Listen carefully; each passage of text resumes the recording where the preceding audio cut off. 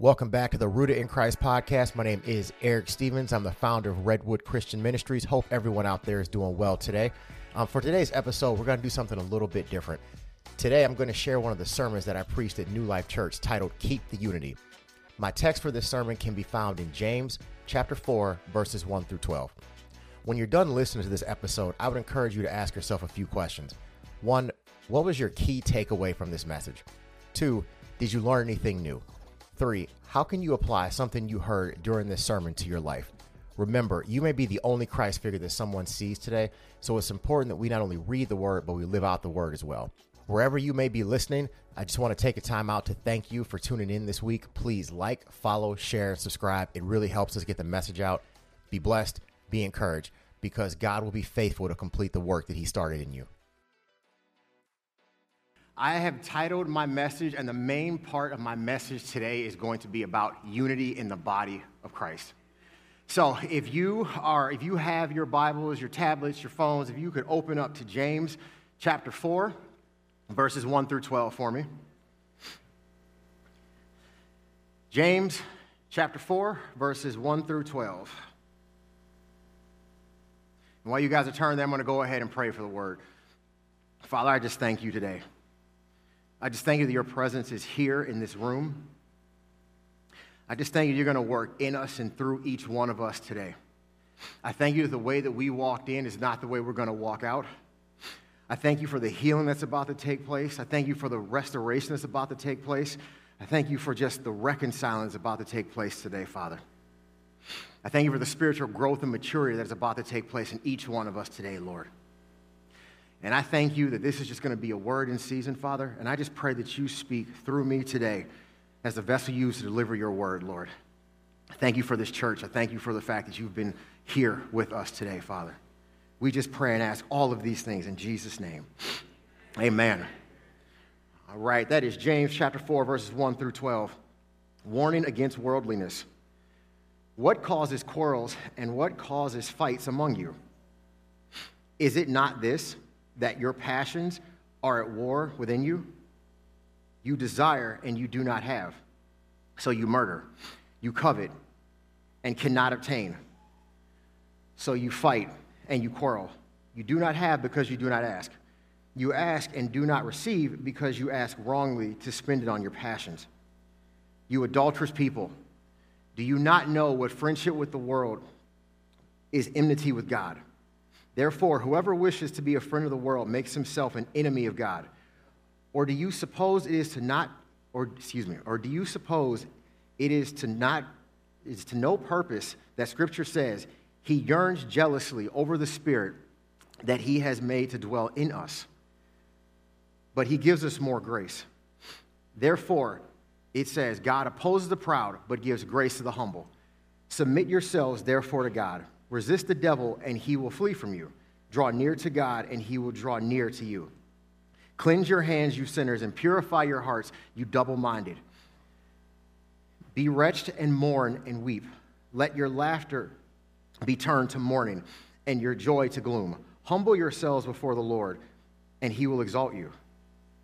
Do not speak evil against one another, brothers. The one who speaks against a brother or judges his brother speaks evil against the law and judges the law. But if you judge the law, you are not a doer of the law, but a judge. There is only one lawgiver and judge, he who is able to save and destroy. But who are you to judge your neighbor? Amen. All right, I'm gonna need y'all help. I'm gonna need help to preach this today. So first thing I need you to do, I need everybody to look around and tell me if you see Pastor Bob anywhere. This is really important for the rest of my message. Do y'all see him anywhere? Check under your chairs. Do y'all see him? Good. Okay, I'm going to tell y'all this crazy story, because by the time he hears this, I'll be long gone. So this story is about me and Jose, our favorite worship leader, and how sometimes we just disagree. Sometimes we don't get along. For the sake of this message today, I'm going to tell you 99% of the time, it's my fault. So, just being honest. So, we've had the worship team tryouts, right? Anybody sign up for that? Yeah, me too. So I sent the text message like everybody else. I was excited like everybody else. And I'm waiting for my sign-up time like everybody else. But unlike those of you who raised your hands, I get a message from Jose saying, bro, this just ain't gonna work out. Like, what you mean? What is not gonna work out? I said, why not? And he said, this is just not for you. I said, who are you to tell me what's for me? This went on for like 11 days, okay? I think it finally stopped like yesterday at 4 o'clock. So, I'm the kind of person who, when you tell me not to use my spiritual gifts, I start acting irrational, okay? Even if it's spiritual gifts I don't have. Now that I think about it, I guess that was kind of his point. But so I started listing off all the people who signed up to join the worship team. And I said, bro, what do they have that I don't have? He said, Eric, they can sing. You can't. He said they can read music. You can't. He said they can play instruments. You can't. I said, wow, he is really smoking me in this argument right now. I said, okay. So forget the singing and dancing then. The worship team could use a rapper, and I got you. It's just to reach the cell blocks. And if you got that reference, then you know I wasn't always saved. And he said, Eric, I really don't think you understand the point of Sunday morning worship. And I said, no, Jose, I don't think you understand. And right there, when my salvation was about to be in serious question, Pastor Bob just randomly called me. He said, do you want to preach July 3rd? I said, yeah, about what? He said, James chapter 4. So I'm looking. I said, yeah, Bob, I'll do that after I repent. He said, what did you do? I said, just some quarrels, some wars, some unnecessary banter back and forth with Jose. Because let me tell you what it is. Have any of you ever even actually heard me sing? Praise God for y'all. Jesus loves you. I'm telling you right now, okay? Because if I start singing right now, the kids downstairs are all going to start crying. The stray animals outside are going to start howling. You're all going to leave. And the Holy Spirit is going to leave too, because that is not my gift.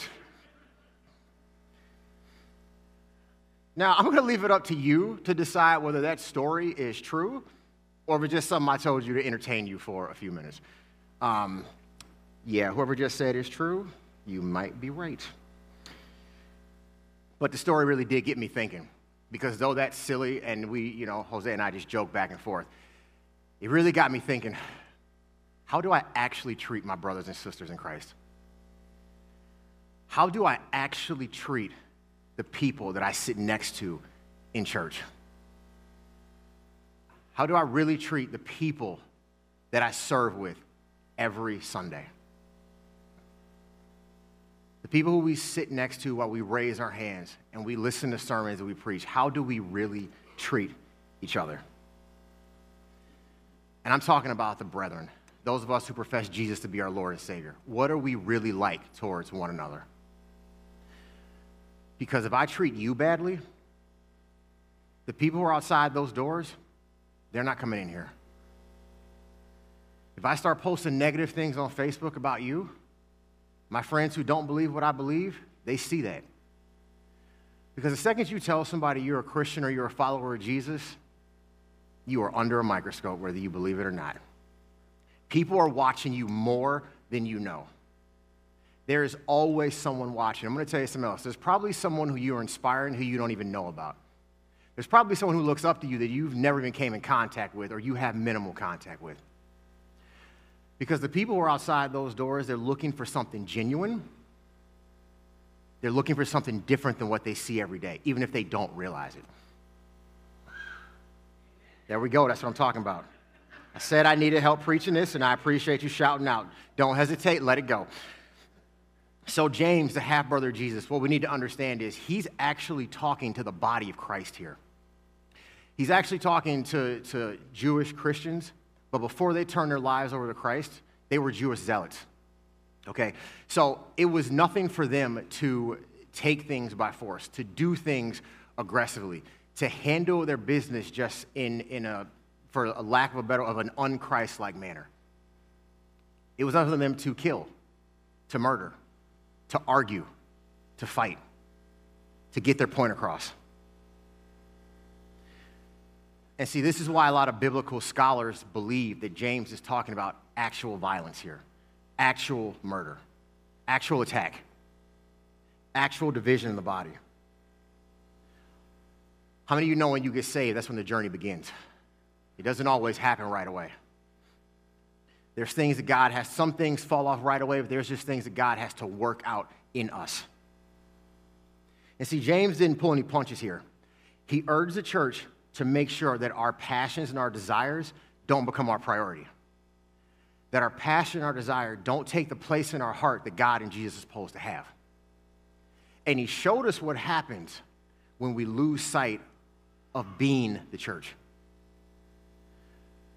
Because sometimes we can get so busy doing church that we forget that we are the church, so we forget to be the church. That distinction is very important. He's not saying taking care of yourself is wrong. He's not saying nurturing your abilities is wrong. He's not saying don't take care of my physical, mental, emotional, and spiritual health. He's saying, what are your motives? What is the root cause? Why do you really do what you do? Why do you really want that job? Why do you really want that car? Why do you want to date that person? Is this a status thing? How do you respond when you don't get what you want? See, James is showing us very early in these passages what happens when you replace God with inward focus. When what you want becomes the driving force behind your everyday life. James is warning us against hedonism. All pleasure, no pain. If it feels good, do it. How many of you know just because something is good for you or is good doesn't mean it's good for you?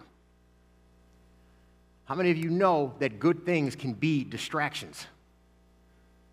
Good things can stop you from doing great things. Just because it feels good to you does not mean you should do it. Did we pray about it? Did we seek God about it? So see, he's talking to a group of people who had personal problems, internal problems, which led to relational problems. We need to remember, church, that we are one body. Okay? The Bible is clear that Jesus is coming back for his bride.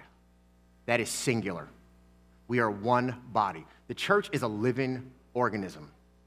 We were never meant to stand self-sufficiently and independently. We were meant to be dependent on Christ and intertwined with one another, interceding for one another, standing in the gap for one another, holding each other's arms up when the other one gets tired. When one of us is burdened, we should all be burdened. When one of us is celebrating, we should all be celebrating. When one of us gets a raise, we all get a raise in theory. Okay, y'all paying attention. I'm just making sure. This is why a lack of spiritual maturity, this is why a lack of selflessness in the church is a problem. This is why it's so difficult. Because this isn't all about us. This is about the plan that God has for our lives and why he saved our souls in the first place. So see, that you here is the believers. The war here is that underlying conflict of you and someone else. He's talking about why do relationships get so combative in the church. And it starts when we prioritize our flesh over the will of God. It starts when we prioritize what feels good over the will of God. As children of God, we need to ask him what he wants from us. What do you want me to do? You've seen the end from the beginning, so show me the plan that you have for my life. So a young gentleman in the church recently walked up to me, and I got to be honest with you, I'm becoming that person. When I say something is happening recently, it was like 6 months to 5 years ago. I don't know when this started happening, but for this sake, we'll say recently, we'll pretend like it was this morning. He walked up to me and he told me, he was like, you know, I want to preach. I'm ready to pastor. I want to teach. And I said, okay, let me show you something. I handed him this. I'm more old school than some of you know, okay? Because I said, if you're not willing to clean a bathroom in the house of God, you're not willing to be a preacher in God's house. I will tell you this, Ken, I'm going to put this back down now because we don't need to play with the toilet brush. I will tell you this is one of those times when I got ready to preach a sermon, I really had to do some serious soul searching. Because you can have 1,000 teachings and 1,000 sermons and 1,000 messages, and if none of them have you, it's a problem. It's a problem. I got to talk to this young man about putting himself aside and being ready to give out for other people out of obedience and sacrifice. Because, see, being a pastor isn't about being on a stage in front of lights and cameras. It's about getting knee-deep in people's mess sometimes. It's about sometimes taking that phone call at 2 o'clock in the morning. You have to be up in a few hours for work. It's about going to the hospital and praying for people when they get that bad report and they're broken, okay? This isn't about lights, camera, action. You know, I learned this a while ago, but my friend Neff really helped me put this into words, that shepherds smell like sheep, okay? So I can't take credit for that line. That's all him. But he really helped me articulate something to the point where if you're not willing to give for yourself, if you're not willing to sacrifice for that, it's going to hurt the unity in the body. So I really got a chance to show this young man what it was like to be a leader. Because, see, this is our house. How do you treat your own house where you're getting ready to go when you leave here? Are you willing to keep this house clean in the physical and the spiritual sense?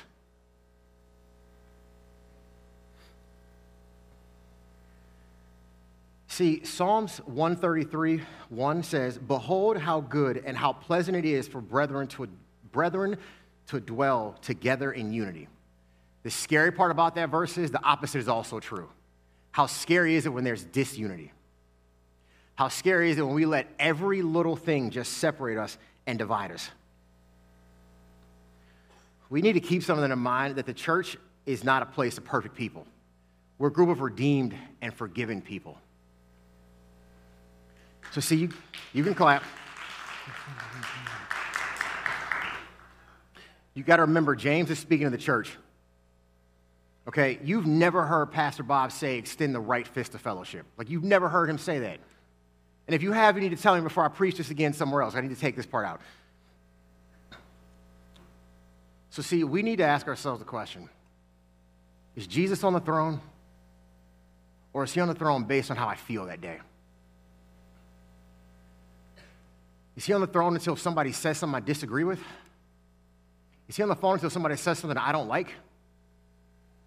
Is he on the throne until somebody votes differently than me? Is Jesus on the throne until only in November, when one of us votes Democrat and one of us votes Republican? Where is the priority here? Because if Christ is on the throne, we should be able to work through these things together. When we're looking for reasons to be divided, I'm telling you that is the enemy right away.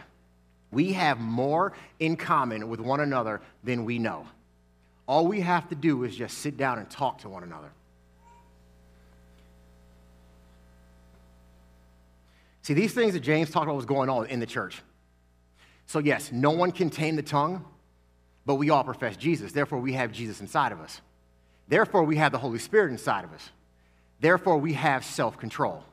The question is, do we exercise said self-control? Do we exercise self-control before we go and gossip about that person? Because here's what I've learned in the time I've been serving the Lord in leadership. Sometimes there's a reason why people act the way they act. It could be childhood trauma. Somebody's always fighting a battle that you don't know anything about. They may be going through something that you just can't see because they walk through those doors with a smile on my face, but they are broken inside. You have no idea. See, the very message of the gospel is a message of love, of knowing when to just put your arm around someone and just keep your mouth shut. I prefer to preach the gospel and only use words when necessary. I know you've all heard that before. But we're talking about actions now.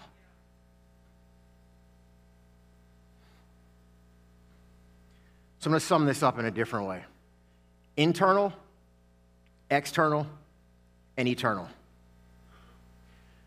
What you don't deal with what you don't deal with internally will come out externally towards others. And it will affect your relationship with God, which means it has eternal consequences. Let me say this different. What you don't deal with in your own heart, someone else is going to have to deal with one way or another. If you don't heal, you're going to hurt somebody else. If you negatively impact someone else's healing, they're going to hurt somebody else. This is why it's important that we stand together. It has become this cliche thing, but it's not true. We are stronger together. There's a reason why he made us all different. Different talents, different treasures, different gifts, different work schedules. There are people in this building sometimes at 11, 12 o'clock at night doing things that none of us see to make this possible. So from the person on stage, the person who's cleaning the bathrooms, we all have a part to play. See, this group didn't get what they wanted. They responded in aggressive ways. They responded in harsh ways. They responded in extreme ways. I got to ask, how do we respond when we don't get what we want? Or when people don't behave the way that we think they should? Or when their journey with God just looks a little bit differently than mine does? Your testimony is for someone else, so we all can't be the same. We all can't walk and talk the same. We can't reach the nation with the gospel if we're all the same. Here's what I know. Selfishness not only leads to wrongdoing, it can lead to wrong praying. Because instead of praying, God, change that person, remove this thorn from my hip, make my situation go away, we should be praying, God, change me to deal with this situation. God, show me how to talk to that person I struggle to talk to. See, the purpose of prayer and fasting is not to change God's heart. It's to change us. It's to position us towards him. It's to get us on his page. He already wrote the script for our life. I would encourage you today to pray, God, am I tracking with you? Am I doing the things that you want me to do? Am I really living the way that you want me to live? And you can ask him point blank just like that. Because like Jose preached last week, if you need wisdom, all we got to do is ask. You're going to talk about the wise thing to do? Ask God what he wants from your life. Because he's the one who saved it. He's the one who created it, so he's the only one with the actual answer. Sometimes we pray for God to move, but we don't get out of God's way. Sometimes we pray for God to move, and then we get in our own way. We try to open those doors for ourselves and force those things to happen. See, selfishness and pride run deep. But when God is in the focus and you are your own focus, all of a sudden when you don't get what you want, you're like, man, I'm not good enough. What happened here? God, why me? And God is responding saying, no, why not me? Why not put God first? Anybody ever here started praying for something that they wanted so bad they weren't getting it, and then you just started negotiating with God? Like, God, I really want a new boat. You've been praying about it for like 3 years about this boat, and you still don't have it. And you start bargaining with God, like, look, if you give me this boat, I'll take the youth group on a cruise.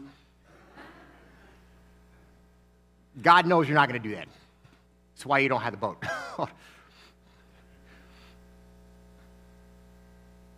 Because when we pray, the motive behind our prayer matters. God knows the honesty behind our hearts. Because I tell you what, self-focused people, self-centered motives is going to affect your prayer life because you're going to struggle to pray. Because you're going to be focused more on what you're doing versus what Jesus did on the cross and why he saved you in the first place.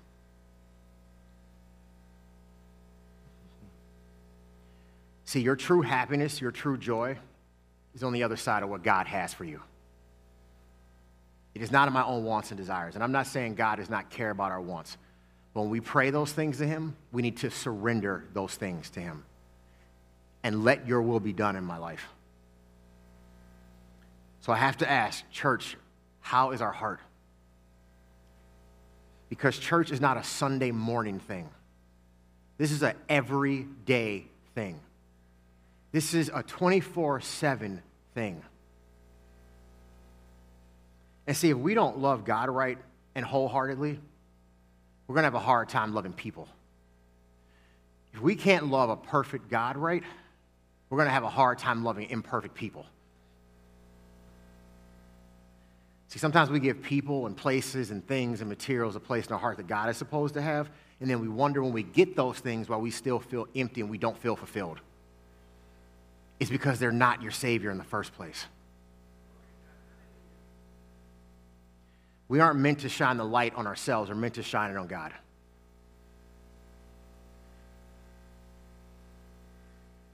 I've gotten to this point in leadership where I've just said, forget it. I'm just going to apologize. Even if it's not my fault. Even if I had nothing to do with it. I spent a lot of time apologizing for things that I'm like, are you serious? Yeah, sure, I'm sorry. Because sometimes it sets the other person free. Because sometimes it allows their healing to take place. Sometimes they just need somebody to yell at and get it off their chest. The question is, are you willing to apologize? But are you willing to love anyway if the apology that you should get never came? When that thing you prayed for, you didn't get it. When God actually says, this isn't for you. Are we willing to love him anyway and love the people next to us anyway? Whenever I talk to people about the condition of their heart, I always ask them, what's your diet like? And no, I'm not talking about the food you ate. I'm not even talking about how much sleep you're getting. Those two things are important. I won't preach to you about getting sleep because that's just not my thing.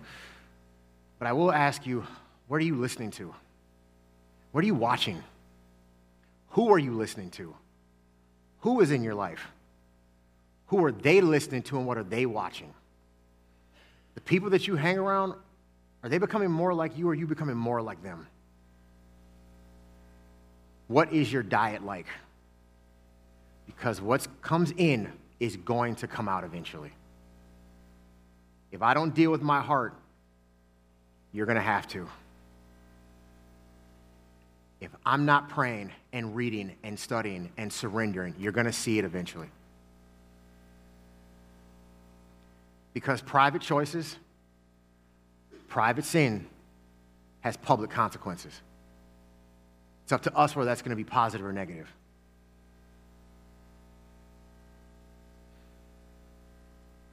See, if we're struggling to get along with other people, there could be a struggle going on with us. I discovered, too, that some of the things that I don't like about someone is actually something I don't like about myself. It's actually a problem I discovered is also in me. I'm going to move on. Y'all getting quiet on me. Y'all getting quiet on me. Don't put your own...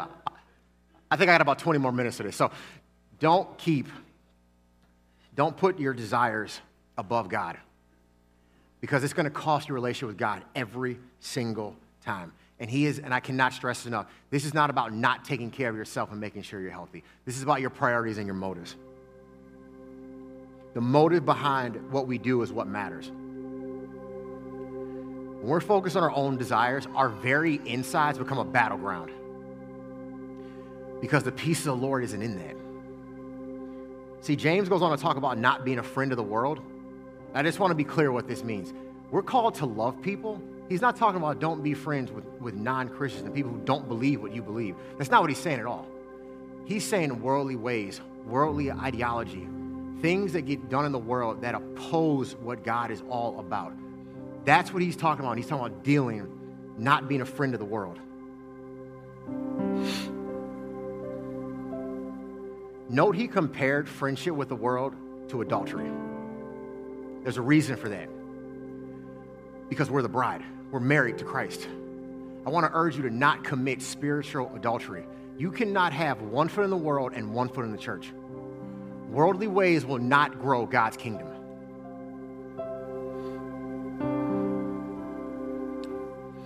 So we have to make sure that we're not drifting far from God and drifting towards the world. And how do you know if you're doing that? I got a few talking points here for you. They're going to pop on the screen. This is a simple one. If it's pulling you away from God, it's not from him. If you find yourself further and further away from God, whatever that thing is, whatever that it is, it's not from him. Here's another one. When my personal pleasure is more important to me than my spiritual growth. When you worry and care more about what people think than what God says about you and what God thinks about you. So I'm going to tell you, we're going to fail each other. People are going to fail you. And we cannot be conformed to the patterns of this world. Because I don't know if you noticed, but every couple weeks there's a new pattern in this world. I can't even keep up anymore. You know what hasn't changed? God's love for us. Another way you know you're a friend of the world, you disregard Scripture. If you're hostile towards God's word, you're hostile towards God. If you're hostile towards God's word, you're hostile towards God's people. If you're hostile towards God's word, you're hostile towards his son. If you're hostile towards his word, you're not going to care what his word has to say. You can't walk with God and hold hands with the devil. It doesn't work. These things don't work. That's a tug of war.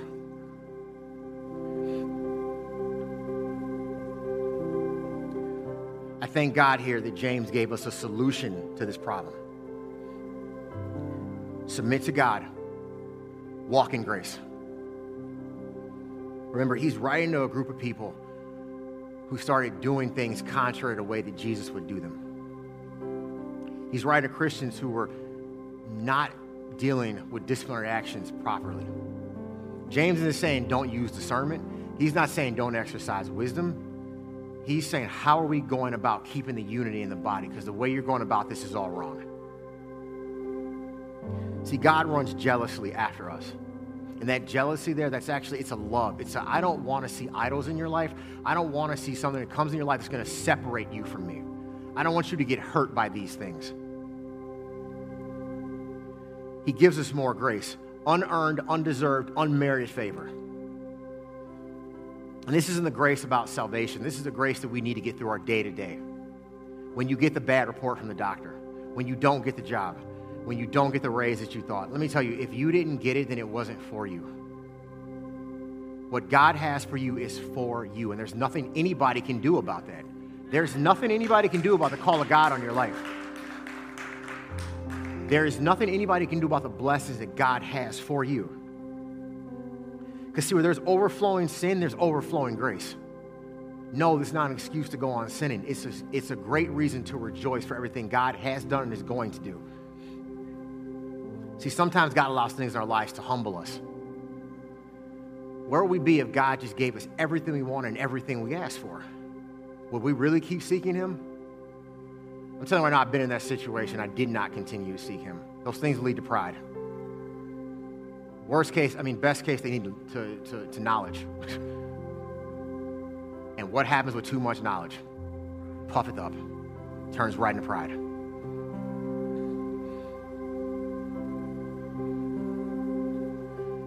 Sometimes we want those things removed. Those things that God allowed into our lives, those are the very things that God allowed into our lives to teach us something, to show us something. Things that we wouldn't learn and grow if we didn't have those trials. I don't like going through trials, but I try to count them all as joy. And yes, that is easier said than done, but that is why the priority and the focus has to be Christ. Because my feelings are like a pendulum. They change from sunshine to rain. They change the snap of a finger. If you feel far from God, I will just tell you this because I love each one of you, that God isn't the one who moved. I would ask God, again, I said this already, am I really positioned where you want me to be positioned in my life? Is where I'm at in my life right now where you want me? Show me where we're going. You see, in verse 9, it talks about, just our sin and just being wrecked. When was the last time you really just wept because you had to repent for a hard heart? When was the last time you wept because you said something about someone that it's like, I shouldn't have said that? When was the last time you were just broken because God made you so aware of your sin that you just said, Lord, I'm going to lay face down here and forgive me? Because let me tell you, your yes, your surrender, it matters. Because no one can do the very thing that God created you to do. No one can be you except you. Each one of us has a part to play. You are so uniquely and wonderfully made that whatever call that you have on your life, no one can do that but you. You should walk in that victory. So as we get ready to close here, I have 3 ways to help you maintain unity in the church. Point number 1, always make it a family matter. So I jokingly told the story about trying to be a rapper on the worship team, which it wasn't a joke, I tried, and failed miserably.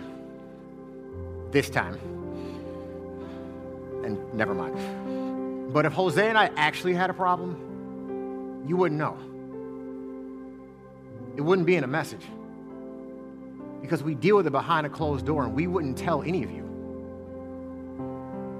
We'd shake hands, we'd hug, we'd high five, and we'd go back to loving each other. It doesn't say we're going to agree all the time. It's actually asking us, how do we handle these disagreements? And if you have an issue with someone and you can't work it out between the two of you, grab a spiritually mature third party, unbiased, who can sit there and help you through that problem. Because posting about it on Facebook isn't going to help.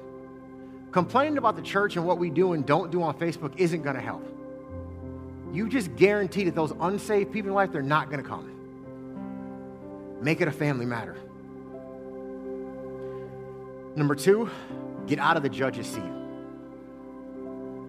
I can use discernment. It's not my place to judge you. Because I know if I judge you, that measure is going to be put back on me. It's not my place. I didn't create you. See, when we violate love, we violate the very thing of the kingdom. I want to encourage you, if there's someone that you need to apologize to, if there's someone you need to make something right with, don't walk out of here today until you do it. Don't do it. Because tomorrow isn't promised.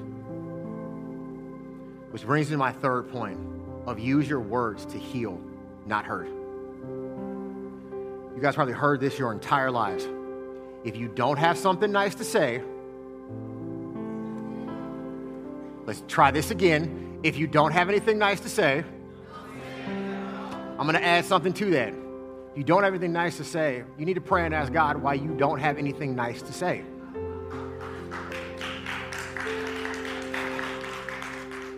I actually covered that earlier, so I'm just going to let that go, okay? But in closing, we are stronger and better together.